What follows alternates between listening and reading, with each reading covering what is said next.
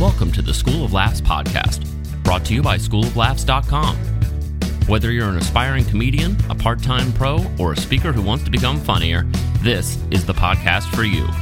We'll break down tools, tips, and techniques to help you get bigger, better, and more bookable.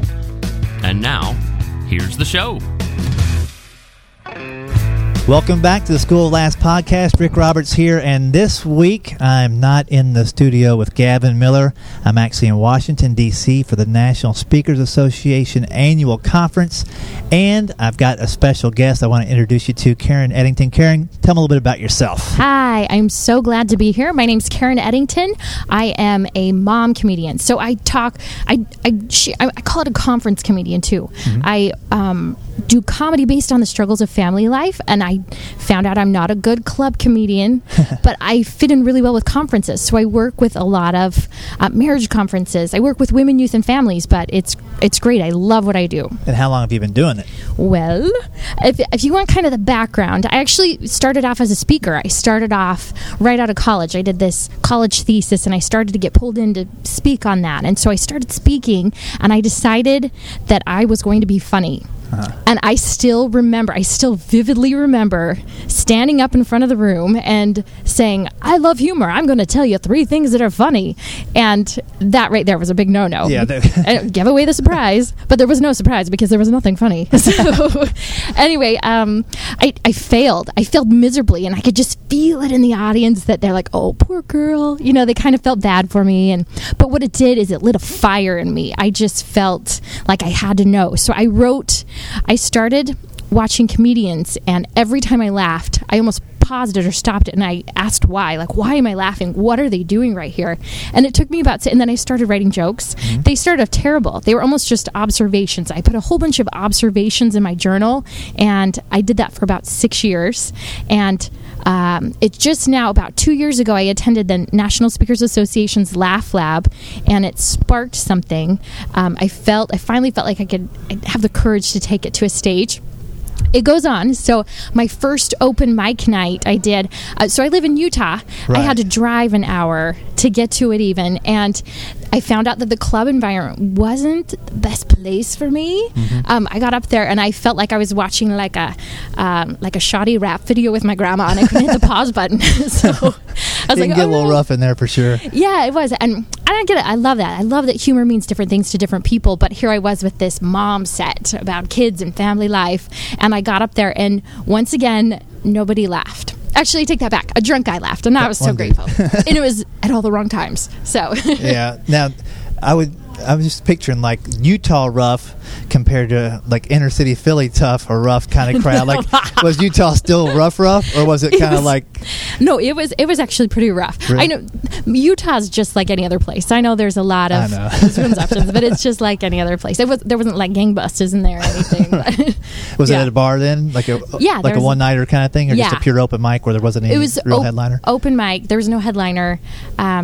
But there was about 20 people trying out new sets, and it was a lot of new comedians that think you need to use shock humor. Mm-hmm. And so anyway, it was a tough night, but I left that night, and it was funny because I had a conversation with my husband. I said, what, do I give up on my dream? Do I keep pursuing this? What do I do?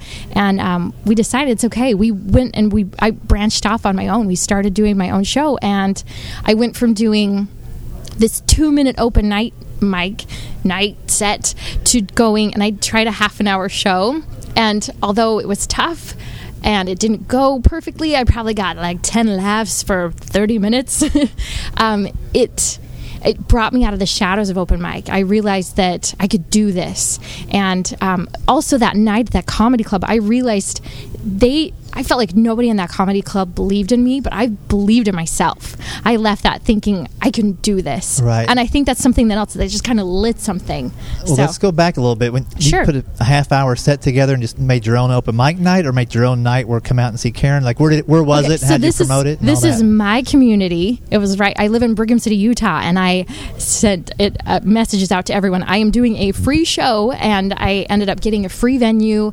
It was at the high school. They had a small theater. there, and I just pulled as many people as I could in. I got about 45 people in there, and it was scary because I knew every one of those people. I'm like, hello, and every time I messed up, I would just say like, hey, it's okay, it's a free night. So did you start to tell a story about somebody and realize they're in the audience, like, oh, Joe showed up, I can't Mom. do that? Yeah, a lot of family stuff probably, huh? Yeah, because you're talking about your family in the show, and that first 30 minutes that you wrote out, did you have kids at that point, or were you newly married? How? Yeah, so I have jet lag right now. I can't think if I had kids, but right now I have 3 kids. So I have an 11-year-old, 7-year-old, and a 2-year-old. So I've had kids for a while, and it's a balance trying to figure out all this with kids too. So. Right, but aren't they a great source of material? Oh, that is why I do comedy. If I can laugh, I can survive. They are a great source. I constantly have my notebook out. In fact, the other day, my little 2-year-old was like, "Hey, Mom, I can't find my," what did he say? My Hiffenkoffen. And I couldn't figure it out. It was handcuffs. And anyway, his Hiffenkoffen. I'll throw one in that my kid said that they got a little 3-year-old girl. Where I'm trying to get her to sing because I think she has like a singing voice, just for fun. And so we were singing "Row, Row, Row Your Boat." And so this is how we set it up. I was like, "Row, row, row your boat," and she was singing along. And we get to the merrily, merrily, merrily, merrily part, and then I stopped to let her sing, and she goes, "Life has broke my dreams." And I was like laughing so hard, and she got a little upset because I was laughing. She's like, so "What true. did I do?" And I'm like, "You just put another $5 in your college fund. I'm going to be telling that story once I get all the kinks." But life has trapped my dreams. Life has broke my dreams. It's so true, though. So yeah, I've always found. Do you find, even though you do primarily family type material, that I find that I can talk about my kids for an X amount of minutes, and I can rotate the jokes into that 7-minute chunk or whatever. But after 8 or 9 minutes, people are like, either they want to talk about their kids, or they're like, "We get it. Yeah, you we're love done." your kids." Yeah, I find that a lot, actually. Even though I talk to family-centered audiences, I have got to move topics on because here's kind of something else. I've heard the question about gender, too. If you write different as gender, what's it like being a woman comedian? And that's one of the things is I have to write in unexpected ways. As a mom, people expect me to talk about my kids. Mm-hmm. And I watch a lot of comedians like Gaffigan, he talks about his kids, but it's kind of fun to watch him because he talks about them in unexpected ways. A lot of times, like a male is there in the life of their kids as much as the mom, and so I feel like I need to approach things in unexpected ways. How are people not going to think about this? And I feel like that goes for, it's not just a gender thing, that goes for every time we write comedy. We need to think about the unexpected way. They don't want to hear a mom talk about her kids and show them the pictures and all that. I got to find new, fresh ways to try and share it so I don't overwhelm them. And I do have to watch those topics. I can't do an hour show about kids, but I can add stuff about laundry and mayonnaise and whatever else. Right. Yeah, it's a little tricky to find the balance, although some crowds will give you longer leeway and longer runway with those stories than others.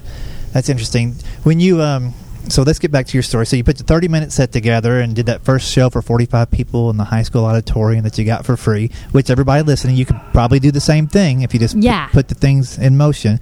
So what was your next step after that? After that, I got some video out of it, and I watched it. I watched it over and over, and I thought, how can I make this better?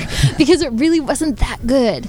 And I ended up getting, right off, it kind of embarrasses me now to think about the next gig I got, but I got booked. So I've been speaking, and so I got a marriage celebration. They asked me to come do the entertainment for that, and I probably wasn't ready. Mm-hmm. I was not at all. But it was supposed to be 20 minutes long, and I think I did 15 minutes of material. But when I finished that, I just remember jumping up and down and celebrating. And the reviews were actually interesting. I got some good ones and I got some bad ones. But it helps me grow. I think that's with all of us. You just have to do it. Right. And there's a lot of fears that can come in, like, what are those evaluations going to be like or whatnot? But I did that event and it pushed me again. So... yeah, it's interesting. I've been thinking in terms of past 5 or 6 years especially, just totally separating me from the material. And I talked with another guy here that has listened to the podcast and taken the online course, and he was like, one of the podcasts you said something about, just analyze the jokes and don't take it personally. And it took me a long time to do that, but you did that fairly early on. Like, the feedback was concrete data points of here's where I can change things or here's what I keep, right? And so to not be afraid of feedback and to actually ask for it, and if you need to, pay a couple of buddies to come and watch the show and take notes or whatever, do that for other comedians, and just don't take it so personally. You can really learn a lot from it. Yeah, you can. You're giving me a thought that I had too. When I was at that NSA Laugh Lab, they actually pulled me up to tell a story, and they were correcting me. And one of the biggest lessons I got, Judy Carter, who wrote the Comedy Bible, happened to be there. And she looked at me. I was standing on a stage in front of 100 people who were all my heroes, by the way.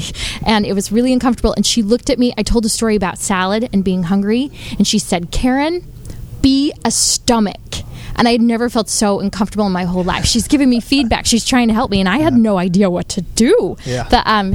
She says, just animate. You don't even have to turn into a blob on stage. You just say, "Yo, Karen, feed me. I'm hungry." She's trying to teach me how to animate it. And because I was willing to put myself in that really uncomfortable situation, she gave me a tip that it clicked of how you can do your act outs. It helped me a lot. So sometimes it's going to take some discomfort to get better.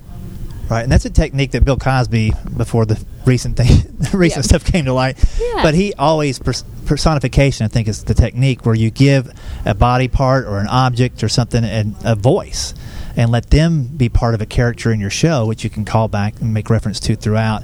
So it's a pretty cool thing that they did with you and paused you there, and so you became a stomach and turned out the rest of your set there in front of people. Analyze. Isn't it tough? It's way to tough. Stop you and say, "Stop here, right down, take it this direction." Yeah. That's pretty cool. Well, my brain couldn't do it. But when I got back home, I realized I wrote down 10 different ways you could be a stomach. I was Dora the Explorer, on her way, Scooby-Doo, how would he do that? What about a football team? You just start building out all the ways you really could be a stomach. So you just get creative with things. But yeah. There you go. Cool. So you did the marriage thing, and then you felt good about that. It was a shorter set. You probably had a few more laughs in a shorter amount of time. Right. Yeah. So you felt the pace. I had a couple of big laughs in that too. They were bigger that I thought, "Oh, this is going to work. I think this is going to work." And it just took more time. I ended up with a media spot, and I just had been contributing locally to a media spot, and they pulled me in to do one on laughter, and so that was another thing that helped as well.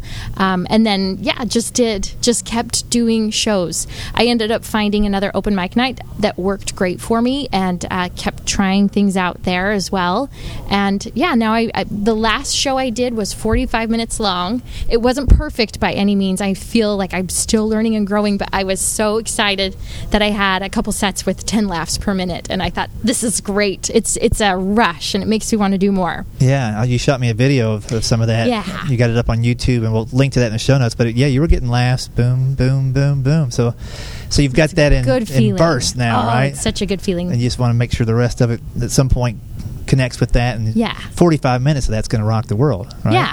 So you're getting there. That's cool. What do you do now that you're still, you're kind of in that developmental stage, but you've done speaking for a while, so people know you as a speaker? And have you had to reintroduce yourself to some of your past clients and say, "Hey, now I do this as well, and here's something extra I can offer you"? Yes. So that's the exact process I'm in right now, is basically rebranding. People have known me because I started off doing self-worth programs. Now I do confidence and comedy programs, and it's great. I've been able to break it down. I actually have 6 programs that I do for people, and I'm trying to break it down even more so it's more simple. But the way I put it is that I help family-centered audiences to improv relationships. Mm-hmm. So it's a great. I love it. I'm just excited to take off with the brand, but it's going to just take more work. I know that I look forward, and it's going to take some contacting. It's going to take some patience. It's going to take some work. So. Yeah, and you've got the YouTube clips up so they can see a little sample of it now. And you've written a book in the past. Isn't that right? I have. Yeah, I did 2 books. And one of them was called Today I Live. The other one was on self-worth. So. Okay, so you're working on a book for this comedy? Yes, I am working on a comedy book. I think half of it's for me because I spent those 6 years not having the courage to do much with it. But in notebooks, I just have notebooks and notebooks full of things. I've tried to convert them into techniques. I've just tried to piece it together so I could understand it better. Yeah, and I'm trying to get that into a book format. Well, that'd be sweet, huh? Yeah. Be able to help promote things. And here at the conference, you're actually presenting is it a 30 or 45-minute program? It's a 30-minute program. On the last day of the conference on some things you can do to be originally funny. Right. And you've put together some tips. You want to share a couple of tips with our folks? Just a couple of ideas. And I feel so excited to be on this podcast. I call Rick Roberts my comedy Yoda. So I think the biggest comedy tip that I could share is actually just understanding misdirection. And that's what I learned from you, Rick. It's so great. I feel so grateful because misdirection never really clicked for me until I took your class. And I love it. It's about creating a diversion. It's about creating that surprise. And it clicked for me with all the things that I had written in the notebooks. I feel like punchlines are really just forms of misdirection. And I feel like you can break it down and it can be explained. Kind of like the rule of three. Everyone talks about the rule of three in comedy. You know how your first example is really simple. And the third one's the one that's out there. And I've started to see things like contrast. The bigger your contrast in those, the bigger the laugh. Right. So and before you were kind of like, in the premise, you were telling them what you were going to tell them, and in the punchline, you were giving them examples of what you set up, as opposed to surprising them. Exactly. And I found my audiences initially would smile at me a lot, but they wouldn't give me that laugh. And I realized it's in the surprise. It's also... it's everything you've taught in your class, but it's also in being really short and concise and clear, because an audience won't laugh if they're confused. They're not going to laugh if there's no surprise, and they're not going to laugh if there's no contrast either. If they don't feel that serious moment to that extreme example. Yeah. That's cool. That's So cool. I'm glad you picked those things up. Tell us, let's see.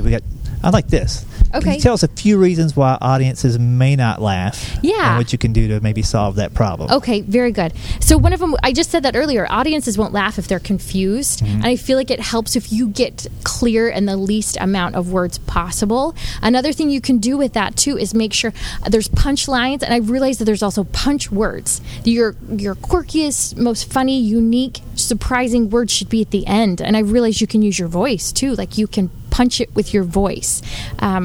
It's like a boxer, like the punch word. That never clicked for me until then too. So if they're confused, if you see that, I guess the biggest thing is just edit, and get that punch word in the right place. Get it as clear and simple as possible. Another thought, have you ever noticed this too, when audiences are unsafe, that they don't laugh? Have you ever noticed that? Yeah. Yeah. And I don't feel safe either in front of this audience that doesn't feel safe.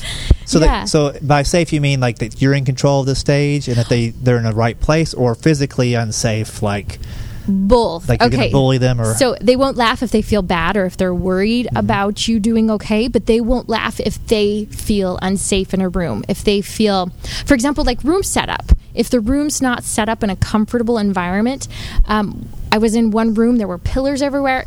Like this room, there's circled tables. People were looking at each other, and they were kind of looking around side to side, worried about what other people were going to think of them when they were laughing. Right. And so you have to make sure that they're in an environment where they feel safe to laugh. Gotcha. And sometimes you can't always control the safety of a room. Sometimes people just feel kind of uncomfortable in certain situations, but the more you can make people feel at ease, the more likely they're going to laugh. That reminds me of a story that there's a magician around the Atlanta area named Arthur Asma.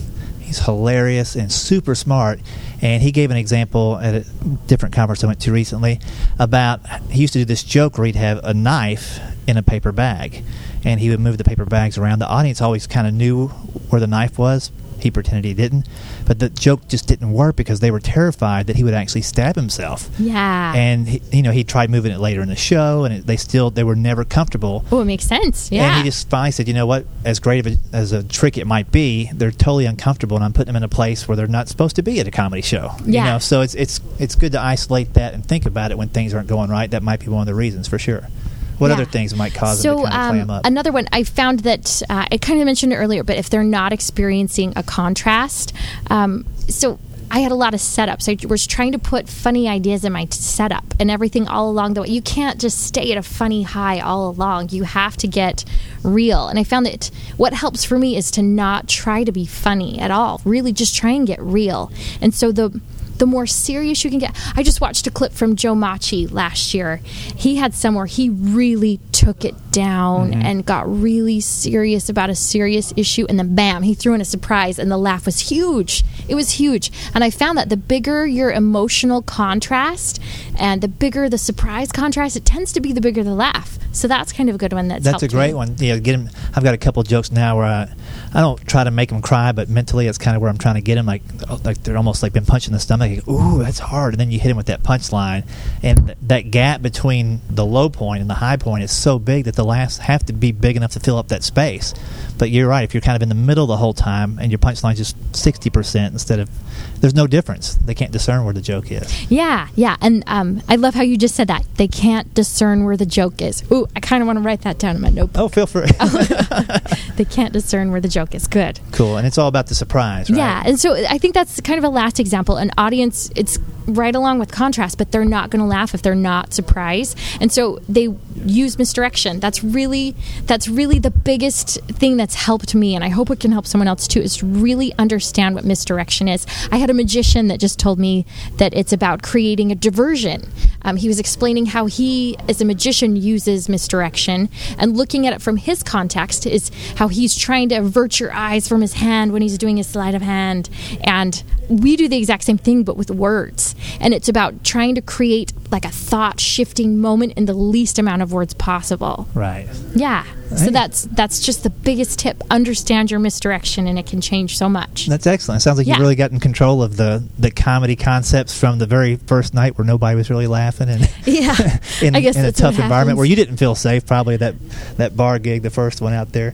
That's cool. So here at the conference, what are the things you're trying to pick up while you're here? This is the National Speakers Association conference. They've got breakouts on anything from how to pitch yourself to associations to improv. They've got storytelling, marketing, branding, selling a book.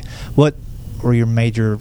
Is it a networking thing this time around, it sounds like, maybe? I really just love being connected with people in comedy. I think in the location I'm at, I think that's why I was so excited. I love Rick Roberts' podcast. And I think it's because I live out in northern Utah where there are no other comedians around me. And I feel so grateful anytime I connect up with it. Like the energy that other people in comedy provide me make all the difference. I feel like I can write if I get their energy. So I just wanted to be connected to other people that love comedy. I found that I love it. I'm very passionate about comedy. So if anyone else there wants to talk comedy ever, it makes me excited. So it's fun. It's good. And there are some very funny people here. Jeannie Robertson, who's one of our favorites. I think we both agree that she's just... I don't know if there's any funnier female out there. I mean, there's some that are pretty close. But she, to me, is the queen of comedy and great storyteller, and can do a lot of great things on stage. And I've got to see her not only talk and speak, but she's in the front row of all these conferences taking notes and learning still. So it's pretty incredible that she has that mind of a learner. And I assume most people listen to podcasts are kind of in the same way. Like, regardless of your level, you got to remember you got to keep learning. That's why I'm here, to pick up some more things and hopefully share that with the folks on the podcast as well. Yeah, it's good. I actually, a session on Saturday, Jeannie Robertson did, and I stayed after to chat with her, and she was so gracious and so kind, and she chatted with me. And one of the things that they said is that she's probably not the funniest person in the world, but you will never see anyone work so hard. Yeah. And she said she's always creating material. And it just was inspiring to me that she was constantly trying to write and come up with something new. So that was a good moment for me. Yeah, good example that she's leading there, for all of us comics. Well, cool. It looks like they need to break down the banquet room tables and run us out of here. That's good. Karen, tell them you got a website where they can come see your videos and find out more about you? Yeah, come check me out. I'm at momcomedian.com. And come on over and say hi. Drop me an email if you'd like. And are you on the Twitter? Or are you on that stuff? Well, yes, but I haven't checked it for 6 months. Oh. So you're like me. It took me a long time to figure out. I set it up and then I forgot about it. And I have a handle at momcomedian.com, just at momcomedian. So if you tweet me, I will do my best to figure this out and tweet back. There you go. Here you go. It's one of those things we've got to pick up. Well, now they've left. But thank you guys very much for listening to the podcast. I was happy to introduce you to Karen. I know you guys got some good tips out of that. Thanks again for listening, and we'll talk to you soon. Thanks, Karen. Thank you. Thanks for listening to the School of Laughs podcast. If you'd like to hear more School of Laughs podcasts, you can find them on iTunes and Stitcher.com. don't forget to subscribe and leave a review. For information on upcoming live and online classes, visit schooloflaughs.com. Until next time, stay tuned, stay focused, and stay funny.